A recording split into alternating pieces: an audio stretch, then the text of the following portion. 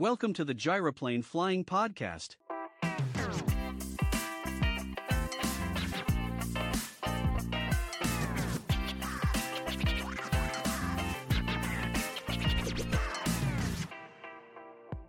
Hello, everyone. Welcome to another episode of the Gyroplane Flying Podcast. This podcast was posted on January 12, 2021.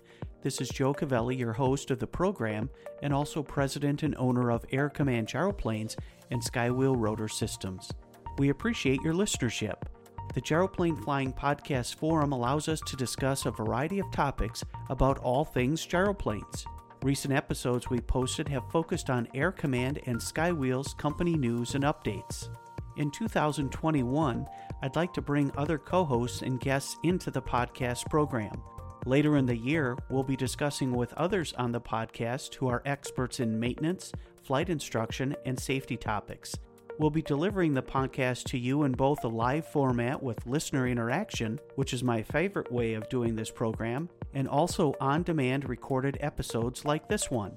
If you have a topic or guest suggestion, please get in touch with me by referring to the Contact Us page at our website, aircommand.com. In 2020, we worked extensively on the Skywheels Rotor Systems to bring them back into production. We've discussed on this podcast manufacturing and flight testing of the rotor blades. We published a podcast on December 7 last year with Skywheels founder Jim McCutcheon. You'll find that podcast very interesting. You can listen to that podcast at our website, gyroplaneflying.com, or at iHeartRadio Podcasts. In this podcast, I'd like to introduce you to Jim Lezie. Jim was the second owner of Skywheels. He owned the company from 2001 until 2018. That's when I purchased the company name, original tooling and test equipment, and intellectual property and rights. Jim is a seasoned veteran of the rotorcraft. He's been around them for years as a pilot in both the California National Guard and as a military service member. When ABC Network News was looking for an expert comment on the Kobe Bryant helicopter crash last year, they called and interviewed Jim Lezie. Jim was involved extensively with me in the Skywheels transition and ultimately bringing the product back into manufacturing and on the market again. I'd like to thank him for his involvement. In this podcast, Jim offers a great perspective on Skywheels and its stable and reliable performance. He's known Skywheels for many years and he's flown the product for a long time. I know you'll enjoy listening to these comments. Here's my interview with Jim Lezie. I'm privileged to have Jim Lezie on the phone with us today. Jim, welcome to Gyroplane Flying. It's great to be with you, Joe. Thank you very much, Jim. Appreciate you spending some time with us. Jim and I have really gotten to know each other the last 2 years as we've worked together on Skywheels. Jim is the previous owner of Skywheels Rotor Blades and Rotor Systems, and without Jim's involvement, where we're at today would not have been possible. So, Jim, on behalf of myself, thank you very much for all the time and effort you've put in to help us to get to this point. We're very close to relaunching Skywheels. There's been a hiatus in production for a period of time, and maybe you'd like to elaborate on the Skywheels rotor blades, how you came into them, and where we're at today. Well, of course, Jim McCutcheon created Skywheels, and he is a really, really superb engineer in addition to a rotor blade engineer, if you will. Been involved in a number of discussions with other so-called experts in the rotor blade field with Jim on the line, and he typically would blow them away. But he, around the turn of the millennium, was kind of looking at some other things to do, and he was offering the tooling for sale, and he had some overseas offers. I had always used his blades, and of course, you know, I'm running in the salt water, so I had no use for the metal blades. And having been flying rotorcraft starting in the military since 1969, I have had some familiarity with them. And including in the National Guard. So I really hated to see those blades go overseas, and actually Jim didn't want them to go overseas either. I acquired the tooling, and I made blades for a little while. I think it was maybe 2 years, and then I stockpiled some blades for my testing. We decided to take them out of service, the tooling out of service, and it had been stored. And I'd had a couple of offers along the way to purchase the tooling as well. And I had the same concern and shared, in some of those instances, shared it with Jim McCutcheon, and we declined those opportunities. And then when you came along, I also discussed that with Jim McCutcheon, and we felt that you were probably the proper person to make sure that these blades would be, number one, properly fabricated and tested and made available to the gyro community that so loves the blades. So that's where we are today. Jim, for those that aren't familiar with the Skywheels name, or possibly those that are familiar but maybe just don't have some background on them, what can you share about Skywheels that stands out to you that somebody coming into this should really know about? When I acquired the tooling, Jim McCutcheon he'd always called them Skywheels, but a lot of people call them McCutcheon Skywheels, rightfully so. I actually acquired the URL, skywheels.com, and ultimately, I think, as you know, I had to shut that down after I discontinued the production because there was too many inquiries. The basic performance of a composite blade, a properly engineered composite blade especially, is so superior to any other blade. There's basically, as far as I know, currently, there's nobody building wooden blades any longer, and they had their own problems.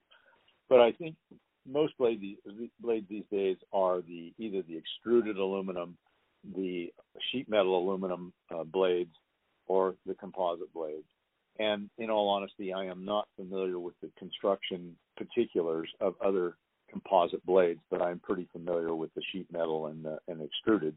What a pilot's looking for is stability, predictability, and that's what you get with the high inertia, stable McCutcheon blades, and much more so than I found with any other blade. So that's one factor. And then, of course, I'm a little bit of an outlier because I'm running in the salt water. It's really important to me that I don't have corrosion building up in my blades. And if you see what happens to the rest of the airframe that contains aluminum, you would understand the concern. It's pretty devastating. That was my consideration. But as far as performance and safety, the McCutcheon blades, to me, are the only way to go. So those are some of my considerations. I think that there would be most people's consideration. I think further, you have the geometry of the center section of the McCutcheon blade, which already, what we call plug and play. You plug the blades in, drop the retention bolts in, and you're ready to go. You don't have to construct the rotor system off of the aircraft and put your string along there to make sure your cord balance is in line, and then try to lift the entire system onto the rotor head. With regard to the McCutcheon system, you can actually leave the center section on the rotor head at all times. And even if you're trailering it, you just put a little bungee up there to keep it from rotating. And then when you get to your destination where you're going to fly, you just shove one blade in, drop the pins, move it around, shove the next blade in, drop the pins, and you're good to go. You don't have to worry about alignment. You don't have to worry about trying to lift the entire system up there. It's a one-man job versus a two- or three-man job. So that's just another consideration, and it worked really well for me because sometimes I would launch, literally boat launches, and go down there and I'd be by myself, and I could launch it without any assistance. So those are just a number of considerations that I think someone might have. In the last 2 years, I've heard from quite a few people, and they're really excited to know Skywheels is coming back into production. Two things that they really talk with me about is inertia, these being a high inertia blade. The other thing is coning. For those that maybe don't know about those things and why high inertia blades are very important in with coning, could you just elaborate a bit on both of those for me? The high inertia blade it's safety. You can come in, you can land a lot slower with a high inertia blade because high inertia blade will maintain its RPM even when you slow down. And in fact, if you happen to go negative for a short moment, they used to call bunt overs, which is a dangerous situation in a gyroplane. But in this particular case, you're not as susceptible to the blade slowing down so rapidly because you have the high inertia. They're a stiffer blade. Typically, the coning is going to be usually a little bit less there and more predictable. Again, more predictable. The less variance you have, the smoother the flight's going to be because you're usually going to be in that sweet spot. It's another consideration. It's not a safety consideration, particularly as far as coning. High inertia is definitely a safety consideration, and it's a performance consideration. Being able to land really slow, virtually at 0-0, which I do frequently, I mean, almost all the time, even in the water, is really a nice feature. I know a lot of folks that have also discussed Skywheels coming back, being a high inertia blade, and its performance is that the blades that are coming out are made like they were back in the 1980s. Skywheels started in 1984 and continued to about 2002. A lot of folks are talking about, are these going to be the same blades made back then with the same expectations? And knowing that the acquisition and purchasing Skywheels included not only the intellectual property, but it also included the original tooling and molds and also the test equipment. That's very important to a lot of people who are evaluating this again and seeing the reemergence of Skywheels. What would you say to them about that? These blades are not only precisely the same formula and process, but I think that as you well know, I visited Blackhawk where they're being built, and those guys have their act together. They're ISO qualified and everything, and they have sent me some samples of the blades, and they're phenomenal. I mean, they did a better job than we did, and I'm reluctant to say this, but they did a better job than McCutcheon's shop did.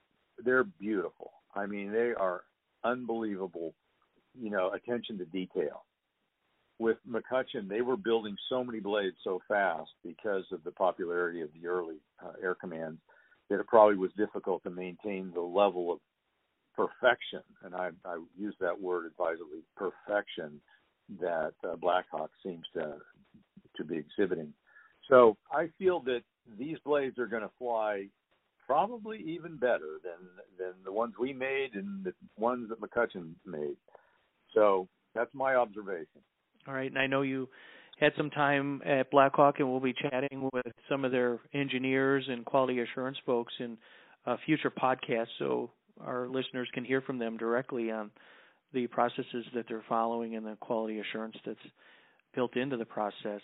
And I'm sure people will be very interested in that, knowing how the product is built and checked. So that will be very important in a future discussion. Jim, with the time that we have left, is there anything that you'd like to cover that maybe we haven't discussed yet? I know that there's probably cheaper blades, but again, it's what you pay for is what you get. But also Blackhawk's pretty efficient. I mean, they have the automated systems. They've actually advanced the processes somewhat for precision purposes, I think, but also consistency. If you really want a stable, predictable, and high inertia blade, this is the only way to go. For my money, I just wouldn't buy any other blade.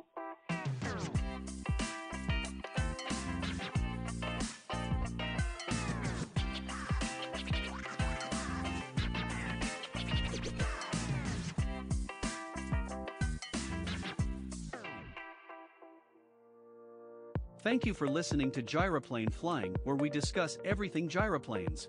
The podcast is produced by Air Command International LLC and Skywheels LLC.